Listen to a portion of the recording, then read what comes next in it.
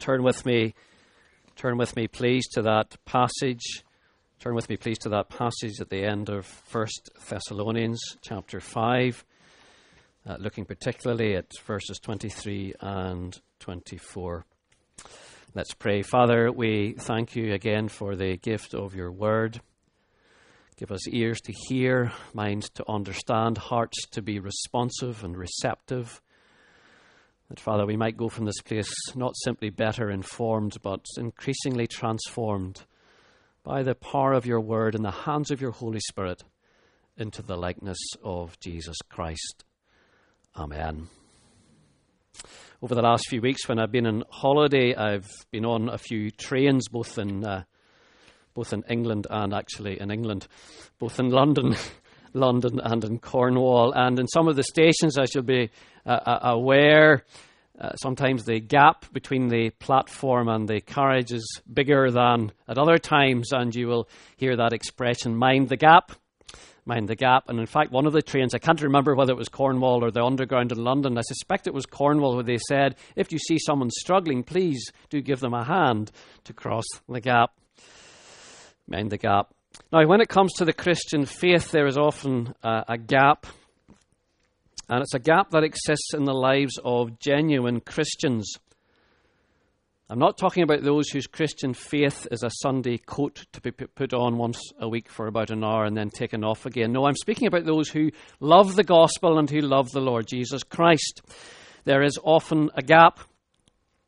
And Kevin DeYoung puts it like this: there is a gap between our love for the gospel and our love for godliness. There is a gap between our love for the gospel and our love for godliness. Yes, we believe, accept, and rejoice in the absolute necessity of the gospel. There is no hope of salvation without it, but godliness? We often look at godliness or holiness as something like an optional extra. You know, something for the dedicated few, a bit like wild swimming, which used to be known as swimming, or wild camping, which used to be known as camping, or Minecraft, or golf, or cross-stitching, or face painting, or poetry, or hill walking. And we often have the same kind of attitude towards holiness or godliness. You know, these things, whatever some of you might say, these things are not absolutely necessary for life. You can live without wild swimming or poetry or hill walking. You can, honestly. We often have that same kind of attitude towards holiness or godliness. We can take it or leave it. It doesn't really matter. But that's not what the Word of God says. The Bible calls us repeatedly to be holy. God calls us to be holy. In fact, we read in Hebrews 12, verse 14, that we are to make every effort, not just to live at peace with everyone, but make every effort to be holy, because without holiness, no one will see the Lord. Without holiness, no one will see the Lord. Mind the gap. Better still, close the gap. Get rid of the gap. Beware we do not stumble over a gap that should not be there, or fall into a hole that should not be there. I quote it from Kevin DeYoung, and I recommend this book, which when we were able to have a bookstall, and we will have shortly again, I hope. He's written a book called The Hole in Our Holiness. It's an excellent, very readable and very helpful treatment of the whole subject of holiness in the life of the Christian. The hole in our holiness. And DeYoung goes on to say, when he talks about this gap between our love of the gospel and our love of godliness, he goes on to say, it's not pietism. What he means by that is, it's not like, we have to hide ourselves away in a monastery and in a cloister and pray all the time and away in our nose. And he says, it's not pietism. It's not legalism. You must do this and you must not do that. And it's not fundamentalism to take holiness seriously. It's not pietism to shut yourself off from the world. It's not that. That's not what the Bible is calling us to. It's not legalism. It's not fundamentalism to take holiness seriously. It is the way of all those who have been called to a holy calling by a holy God. Now, just to remind you, look back at chapter 4, verse 3 of 1 Thessalonians, where Paul writes, "It is God's will that you should be sanctified." And that word sanctified or sanctify is the verb, the doing word that corresponds to the noun holiness. There is no word holify. And if there were such a word called holify, it would read, "It is God's will that you should be holified." But no, we have the word sanctified. It is God's will that you should be sanctified. You want to know what God's will for your life is? He wants you and me to be holy. He wants you and me to become more like Jesus Christ. Look at chapter 4, verse 7. God did not call us to be impure, but to live a holy life. To live a holy life. So if you and I are Christians today, God has called us and chosen us to live a holy life. Jim Packer has said that holiness is the goal of our redemption.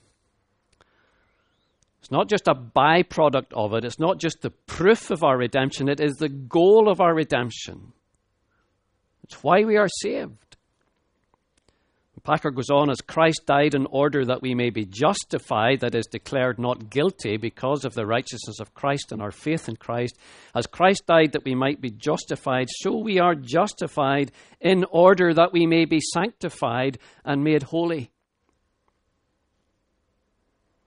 We often treat sanctification as a proof of our justification, and so it is, but it is so much more than that. It is the end goal of our justification.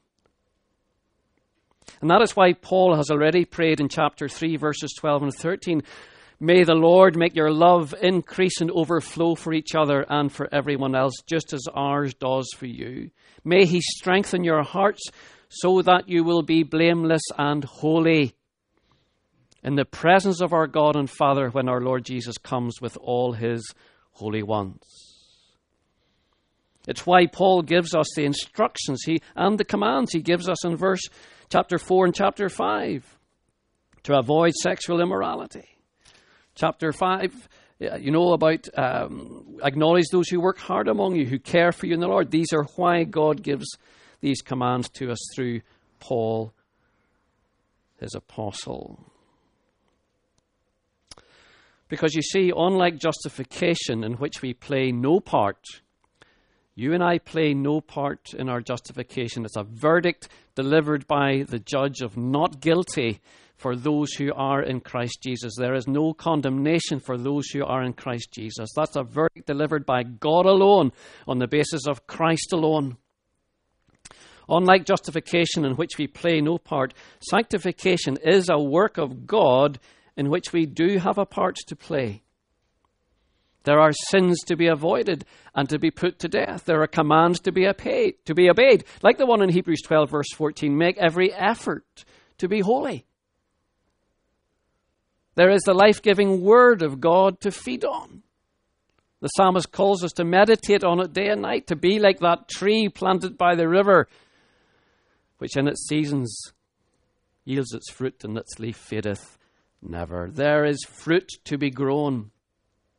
And yet, and here's the thrust of the passage that's before us this morning, yet, as we work out our salvation with fear and trembling, it is God who works in us to work and to act according to his good purpose, to fulfill his good purpose in us, Philippians chapter 2, verses 12 and 13. We are called to work out what God is working in us.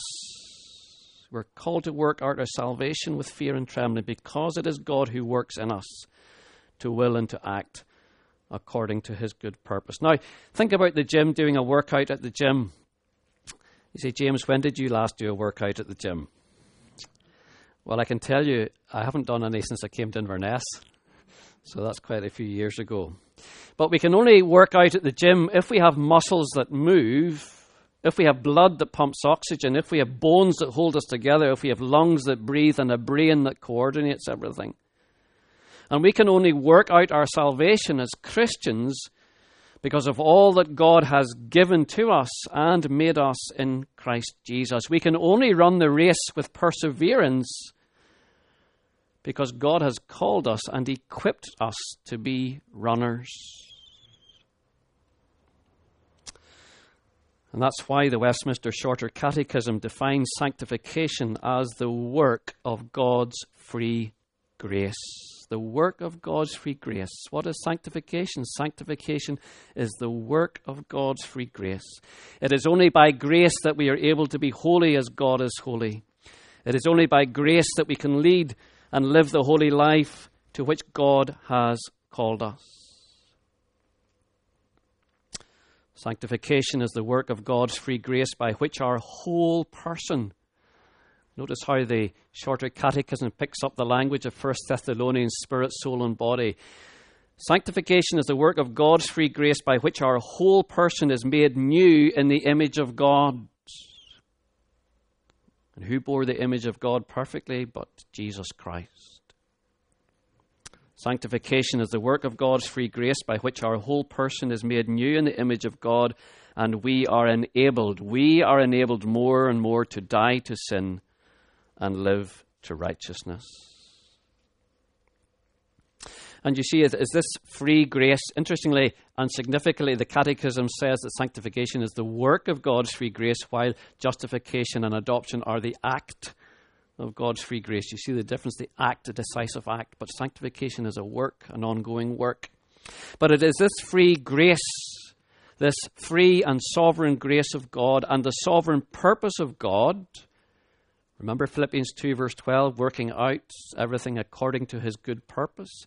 It is the free grace of God and the sovereign purpose of God which reassures us as Christians, which gives us confidence as Christians as we face the day of Jesus' return. And it's on that note of comfort and reassurance and confidence that Paul ends his letter as he prays once again for the Thessalonian sanctification. Verse 23 and 24. May God himself, the God of peace, sanctify you through and through. May your whole spirit, soul, and body be kept blameless at the coming of our Lord Jesus Christ. The one who calls you is faithful, and he will do it. Now, very briefly, just in the remainder of our time, in case you think I'm just beginning my sermon now, I'm going to look at three headings here. The ground of Paul's prayer, the goal of Paul's prayer, and the horizon of Paul's prayer. Firstly, the ground of Paul's prayer. Secondly, the goal of Paul's prayer. And thirdly, the horizon of Paul's prayer. So the ground of Paul's prayer. As some of you know, Katie and Callum and Jane and I were back in Northern Ireland until yesterday and staying near the beach. And one of the things that we, well, particularly Callum, I think, and I like to do, Callum especially, to build sand castles and to build not just a small sand castle, but a big one with a moat and a tunnel, and like to build it quite near the water's edge. But of course, as soon as the tide comes in and the moat fills, the bridge will collapse and you come down the next morning, and where there was a castle before, maybe sometimes if you're lucky, there's a slight mound in the sand and nothing else. It's so important, if you're going to build something that lasts, to build on solid ground. Isn't that right? Not the sand. So what is the ground that Paul is praying on? Well, the ground of Paul's prayer is none other than God himself. And can there be any more solid ground than God himself, unchanging, unmovable, the God of peace, the God who is faithful and who will do it? Calvin says, I'm not quite clear why he calls God here the God of peace. So just in case you think Calvin had the answer to everything, here he says, I'm not sure why Paul calls God here the God of peace. But Paul often ends his letters to the churches with a reference to the God of peace. He does it in 2 Thessalonians 3 and 2 Corinthians 13 and Romans 16 verse 20. And he sometimes begins his letter with peace as well, the greeting grace and peace. For what is the gospel? The gospel at its heart is a message of peace, is it not? Is it not the message that God has sent his Son, Jesus Christ, to make peace for us with himself through Christ, the Prince of Peace. It is this God of peace who has reconciled us to himself through Jesus Christ, who's called us to himself in Christ, and who's called us to holiness in Christ. And Paul says in verse 24 that this God, this one who has chosen you and called you, is faithful, and he will do it. He will do it. He will sanctify you through and through. He will keep your whole soul, spirit, and body blameless at the coming of our Lord Jesus Christ. He is faithful, and he will do it. You will know that the sports company Nike, sometimes the children call it Nike, but I hear that, but it's Nike, isn't it? Shouldn't it be Nike? The slogan is, what is it? Just do it. Just do it. Which sounds very different, doesn't it, to us in the West? That sounds like an exhortation, just go on and live your life. But if you're making a Nike product in the Far East, it has a different kind of ring to it. Just do it.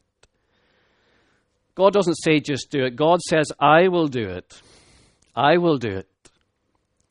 You are able to do it, to be sanctified, to be kept blameless, because I am faithful, and I will do it. I will do it. The ground of Paul's prayer. Here's solid ground. For God is not man, that he should lie, or a son of man, that he should change his mind. Does God speak and then not act? Does he promise and then not fulfill? Numbers 23 verse 19. Of course not. God is not like us, who at times promise carelessly and then forget our promises. So we as Christians, we can be confident, we can be assured, we can be comforted that he who began a good work in us will carry it on to completion until the day of Christ Jesus. Philippians 1 verse 6. God is a completer, finisher. The one who calls you is faithful, and he will do it. That is the ground of Paul's prayer, the solid ground of the faithfulness of the God of peace. Well then, secondly, what is the goal of Paul's prayer? What is the goal of Paul's prayer? On Friday night, a good number of my extended family were together for a barbecue at one of my sister's house in Northern Ireland. I think there were about 30 of us there, from great-grannies down to great-grandchildren and nieces and great-nieces and nephews. And the thing about a barbecue, of course, it's important that your meat is cooked through, that it's not just glazed on the surface. And as somebody who used to work in infectious diseases, often we would see people with food poisoning who had eaten something that wasn't completely cooked. In fact, I remember an outbreak of food poisoning that happened from a kebab shop. And it was interesting because it only happened for those who came after a certain time in the night. And those who were there before weren't sick. But what had happened was it was either I think it was a football match, or maybe the pub's closing. So when the pubs closed and the football match was over and all the crowds came into the kebab shop, instead of giving the kebab time to cook, they were serving all these people, so they were cutting off slices of uncooked meat. And that led to the outbreak of food poisoning. God wants us to be holy, cooked as it were, all the way through as Christians. May your whole spirit, soul, and body be kept blameless at the coming of our Lord Jesus Christ. That word that's translated through and through is one of these words that brings two words together.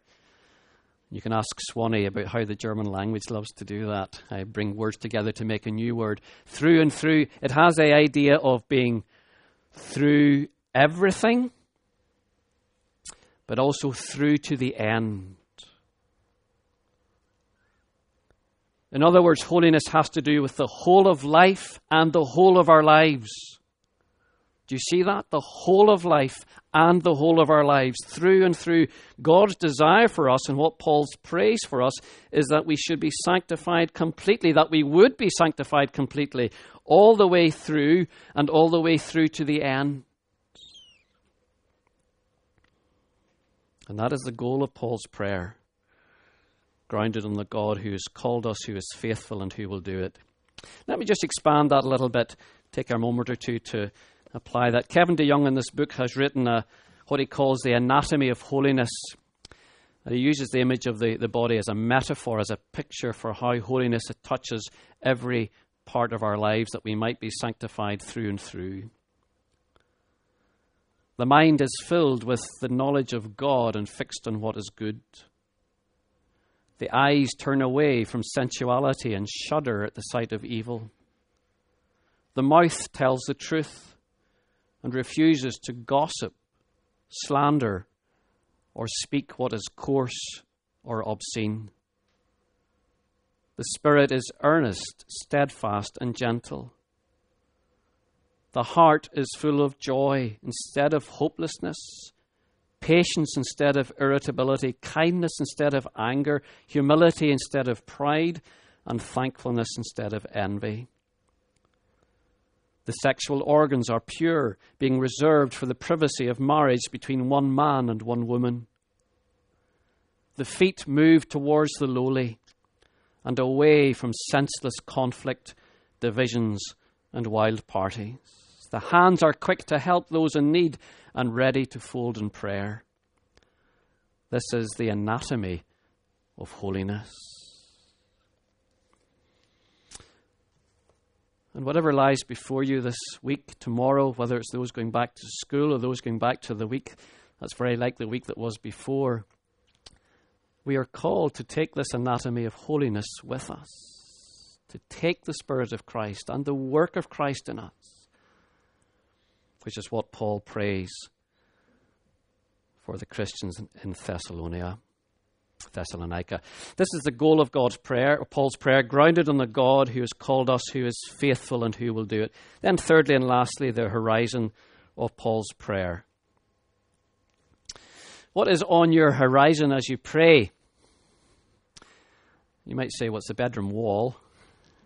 Or maybe it's the bed itself if you pray kneeling at the side of your bed. But you know what I'm saying? What is on your horizon as you pray? What do you see as you pray to God? One more story from Northern Ireland. On the beach when it was raining, we were in the sea, so it didn't matter. And then the sun came out and there was a glorious rainbow, a full arc double rainbow over the beach. One end ending on the beach actually, and over the other part of the coast, along the north coast of Antrim. A reminder, of course, of God's covenant of mercy and love. But what is on Paul's horizon as he prays? He sees the return in glory of the Lord Jesus Christ. God's own Son, the coming of our Lord Jesus Christ, end of verse 23. The one whom God raised from the dead, Jesus, who rescues us from the coming wrath. Chapter 1, verse 10. Jesus, the Lord himself, will one day come down from heaven, and with a loud command, with the voice of the archangel and the trumpet call of God.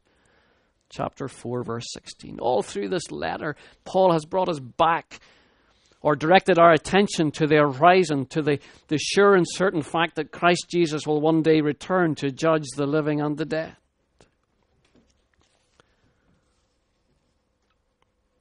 Paul sees on the horizon the dawning of a new day. The first rays of light have already broken through in the resurrection of Jesus. But he sees that day when the Son of Righteousness will return in all his blazing glory. And it's this reality of Christ's return which is why Paul prays as he does. And this is why we seldom pray as Paul does. For we seldom see further than what is in front of our noses.